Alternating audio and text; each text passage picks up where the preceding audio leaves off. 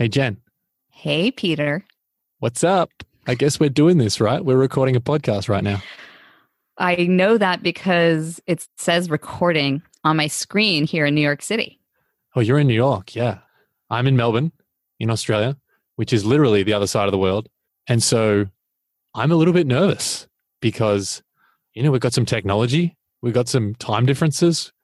We don't really know what we're doing to some degree, but we're starting out and we're trying it anyway. Yeah, we're starting, we're beginning, and we've been dreaming this one up for quite some time. So it's both exciting and terrifying that the day has come that we're actually recording the first podcast episode. I think that leads us to the topic, right? It feels only fitting that we start by discussing this idea of beginnings. And so the question I would ask, how do you set yourself up for success when starting something new? That's a good question. Let's unpack it. This is the long and the short of it.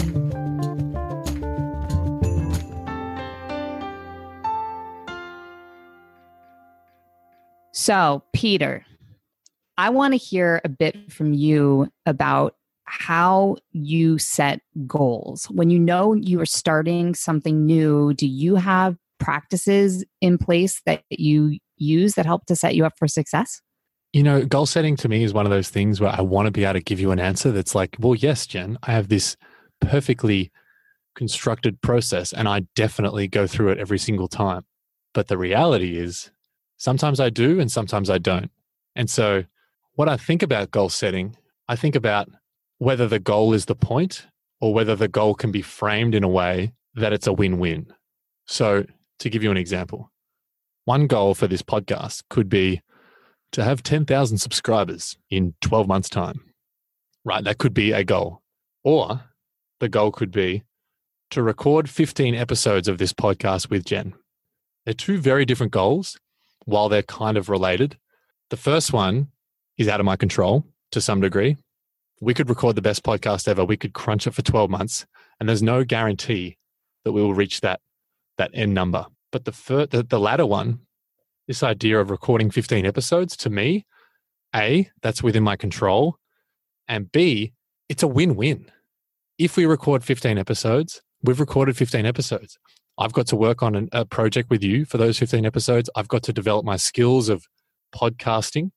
And at the end of the day, I have those 15 episodes, which then we might seek to turn into a bigger podcast over the next 12 months, which may or may not result in those, I think I said 10,000 downloads. And so when I think about goal setting in that context, I actually think the process of goal setting is more important than the goal itself. What I mean by that is a good goal setting process ultimately uncovers a few things. The first is you have to identify something that's within your control. I think too often people set goals or get goals mixed with dreams and have this idea of a goal in their head that is so outside their control. So that example that I mentioned of the podcast is one, or becoming famous as a goal. That's kind of another idea that's very esoteric and completely outside your control. So by going through a goal setting process, you first have to identify what is within my control. Then you have to list why it's important to you. Most goal setting practices or frameworks that you look at, it's a bit of a like, what's in it for me? Why is this important? And you have to get really clear on the intention behind the goal, because you might actually realize that, oh, that's actually not the goal. There's a different goal that I'm working towards because it's not actually that meaningful to me. So I think that's the other important part. The other two, which I'll mention, the obstacles, the roadblocks, the things in your way, the things that are going to prevent you from achieving that goal, if you like. So you have to list them. You have to write them down. You have to think about them. And then the other part of a good goal setting framework, I think, is who can help you? How will you get past those obstacles? Actually thinking about that and mapping that out up front, again, is more important to me than the goal itself. And so while I say all this, I completely acknowledge that sometimes I don't do it well. But that's, I guess, how to answer your question, Jen, in a long-winded way. That is how I'm thinking about goal setting at the moment. Tell me about you. How do you set goals? Well, I just need to say that I've said this to you offline, but now I can say it for our listeners. We share the same brain sometimes, Peter, because so much of what you just said is what I practice as well. I really believe that dreams can function as traps, that dreams can be actually quite limiting. When I hear you say that a possible dream for this podcast would be to get 10,000 downloads, my initial impulse is, well, why not 100,000? Why not a million? When we have a dream, sometimes we set boundaries because we're afraid of what success might look like. And so not that I've given up dreaming, but I'm very aware that I can only dream about things that I think are possible. Even when I call it the impossible dream, I was able to come up with it because I think it could happen. So I'm not the biggest fan of setting those kinds of dreams in place that feel out of my control. Similarly, with goals, something that I've learned over the course of the last couple months, and just for a bit of context, I'm currently doing this really intense program with 35 extraordinary artists here in New York City who are looking to make major shifts in the kind of work that they're doing. And we talk a lot about goal setting. And something that I've realized is that when these artists have been setting goals for themselves, many times it's just a task masquerading as a goal. And once we start sort of peeling back the onion on what that task masquerading as a goal is really about, they're able to reveal something much deeper, much more meaningful, much more impactful. But as you said, the process of setting the goal actually allows them to uncover what it's really about. So I believe in the process, and I'm totally okay with giving up the end result. So one idea I think linked to this is this idea that you and I have spoken about before, which is beginning with the end in mind. And so my question is, do you think going through a goal setting process is one way to begin with the end in mind? Do you think that's helpful in that context? Absolutely. Absolutely. So let's use a really specific example here. I can just grab something from my own recent experience. I have a client who has come to the realization that the work she's been doing has not necessarily had the kind of impact that she believes her work is capable of having. And to that end, she set a goal for herself of finding a new tribe, seeking out the future potential collaborators who are doing the kind of work that she also wants to be doing so that they could ultimately connect and possibly work together. That was the goal. And in order to identify the roadmap to get to that goal, we did have to come up with what are the specific tasks that are going to allow the small steps of progress that will cumulatively become the large leaps of progress. Who are those people who can help you to find like-minded potential collaborators? And what are the obstacles that are standing in your way, both internal and external, that you know you'll have to overcome, whether they are gaps in knowledge or lack of a network or fear, so that you can start putting the systems and tools in place to help you overcome those things. Now, it's very possible that as she goes through the process that she set up for herself, checking off the individual small tasks along the way, the goal could completely shift. Getting out of the gate with this idea of finding like-minded collaborators, in her mind, that's going to take a long time. But what if tomorrow she runs into someone on the subway who she finds is a kindred spirit and says, let's make something together? Well, now she's met that goal. So that goal might shift and create a project that will transform the culture of riding the subway in New York City. Like, who knows what it is? But the fluidity of the goal, I think, is something really worth attempting to wrap your head around, that sometimes the goal is less important than the actual steps you're going to take and the processes you're going to put in place in order to move yourself forward. I couldn't agree more. And I mean, this idea of failing along the way, I don't like the word failure, but I know it's very popular at the moment. in a lot of circles to think about failing fast and failing often and trying things and them failing, and then you get up and you try something new. And I think that it rings true in this instance, which is it's important to set goals, I think, and it's important to go through the process of setting goals. But there's also this degree of fluidity that's required in goal setting. And you need to be open enough to flex and change your goals as opportunities present themselves, exactly like what you mentioned, Jen. With that, I think there's actually, a transition into a discussion about what sits behind this fear of goal setting. And so I think there's a couple of different angles to this. One is sometimes people, I think, actually hide behind goal setting, and they might miss opportunities because of this idea that they think their goal can't change. And then at the other extreme, people don't set goals, or people don't think about the end in mind. They don't start with the end in mind because of this idea of fear of beginning. When I think about it, even at the start of this episode, in terms of being a little bit scared to begin something, like you physically feel so often when you start something new, or you try something for the first time, or you set a goal, you set an intention, whether you write it down or you say it out loud or whatever.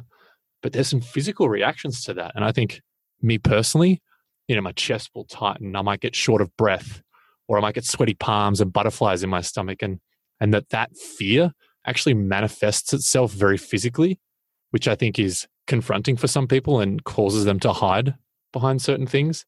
And so I wonder from your perspective, Jen, like what role does fear play in beginning, and what role does that tie into goal setting at all? Well, I have a good friend who often talks about reframing fear and its physical symptoms. And so I'm going to borrow this from him for a moment and point out that the physical symptoms of fear that you just illuminated, the shortness of breath, the feeling physically tense, for some people it's clammy hands or feeling unstable on your feet or whatever it might be. These are the same physical symptoms of being excited. And so when you look at it that way, you have the power then, instead of saying to yourself, what am I afraid of? You can say, what am I excited about? And so in the case of this podcast, for example, we were, who knows if we're going to edit it out, but we were really dancing around starting, because it's scary to say, wow, we're actually doing this. We're actually going to create a podcast together, and people might like it and people might hate it. What's exciting about that is that we're doing something totally new for us. We're sharing our ideas with a broader audience than either of us has ever had access to. You're in Australia. I'm in New York City. I'm going to have people who over in Australia listening, and you're going to have people that I know over here in New York listening. I mean, that's exciting that we're actually throwing our ideas across the globe at each other. It's also exciting to know that this may actually not be about a podcast. The podcast might be a warm-up for something else that is inspiring and exciting that we both will get to make together. So I can list all the things I'm afraid of, and it's actually a useful exercise. Like, I'm afraid that I'm going to make a fool of myself. I'm afraid that I'm going to destroy your career. I'm afraid I'm going to destroy my career. I'm afraid that I'll be exposed as a charlatan.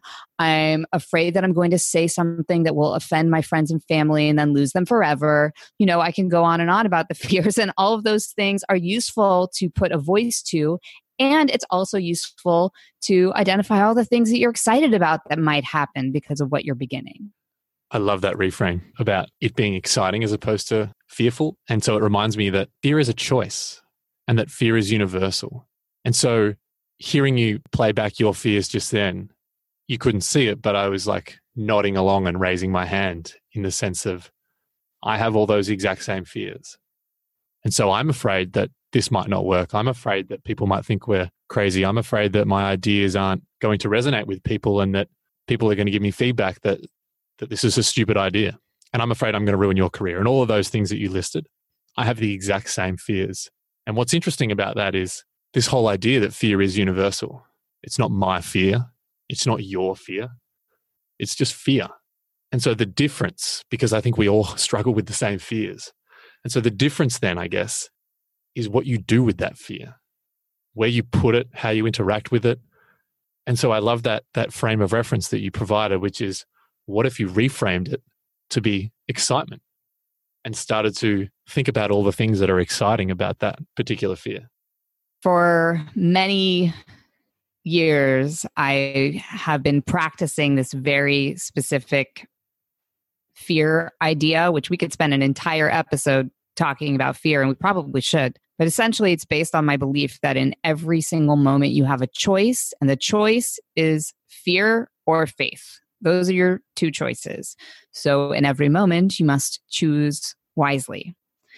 And there are some moments where choosing fear is actually wise. Like when you're crossing the street, for example, it's good to have a little fear so that you are able to get safely to the other side and assess, danger when it's coming toward you.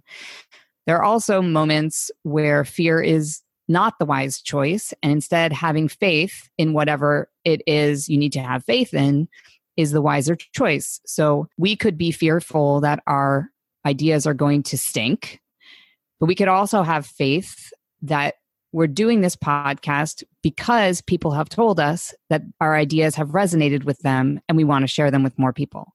This leads me to, I guess, a more tactical conversation or question, which is, how do you then set yourself up to distinguish between the two, between the good kind of fear that's literally protecting you from things that might danger you versus the irrational kind of fears that can be confused with or reframed as excitement? And I know we've talked about a few ideas, and one of them in particular, which resonates with both of us, and I'd love you to hear you talk about it, is this idea of a pre-mortem.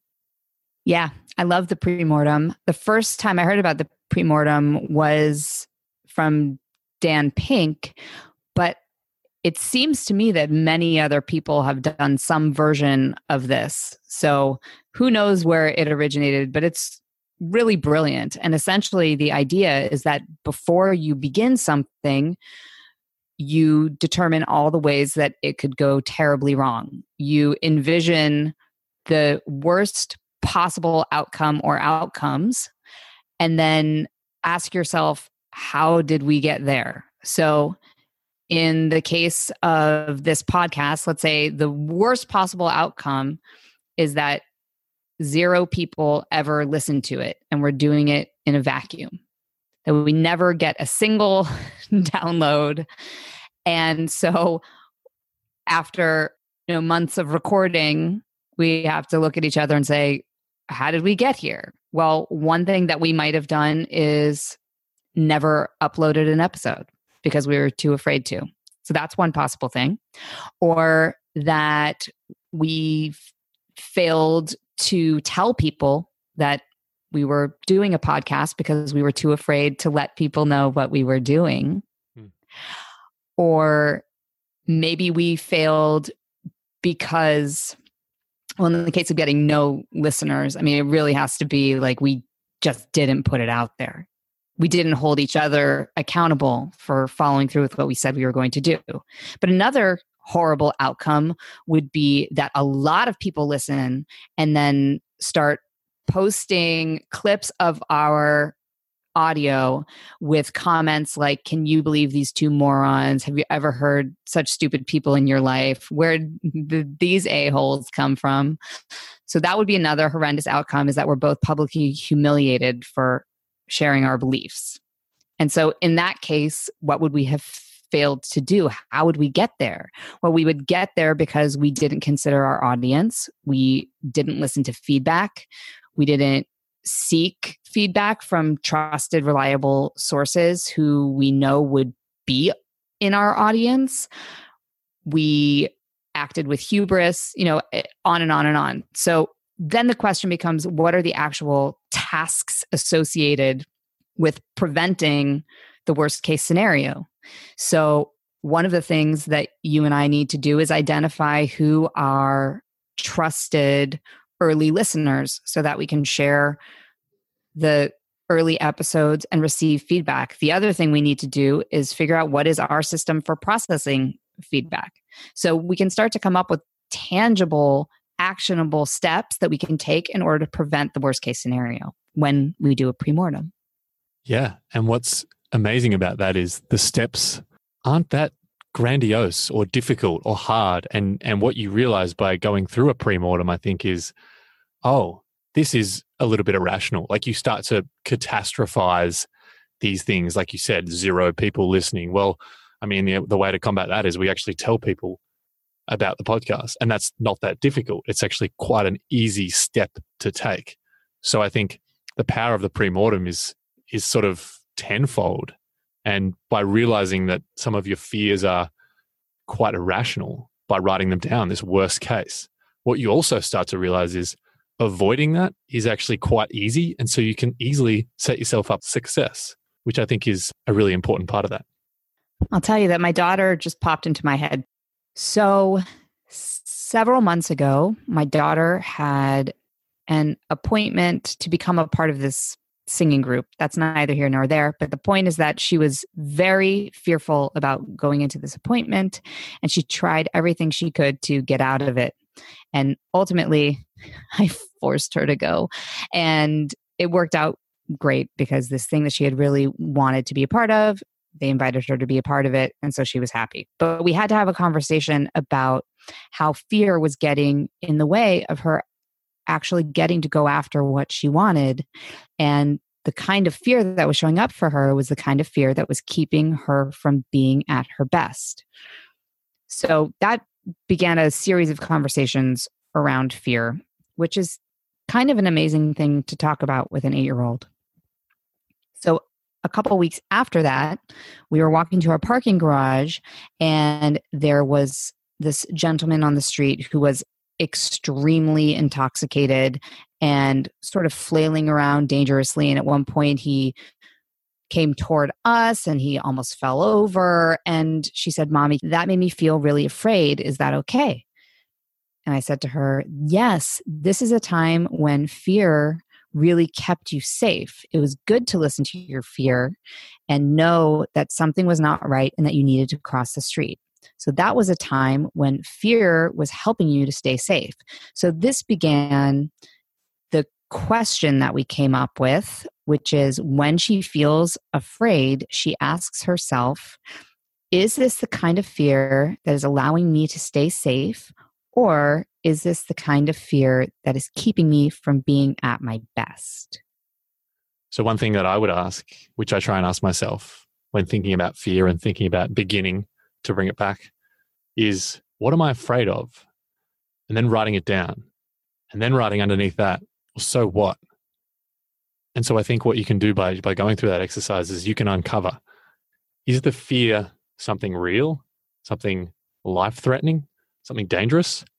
Or is the fear just something irrational, something in your head, something that you're telling yourself? And I guess the beauty here, Jen, is there's no right answer. And we don't have the right answers. We're just here to provoke thoughts, ask questions, and we've spoken about this. And hopefully spark some change in each other and maybe in the listener as well. And at some point, you kind of just have to begin. I mean, we can sit here and talk about goal setting, and we can sit here and talk about fear setting and all of these various things to unpack this. But there comes a point where once you've done all that, you just have to hit record. And that's the long and the short of it.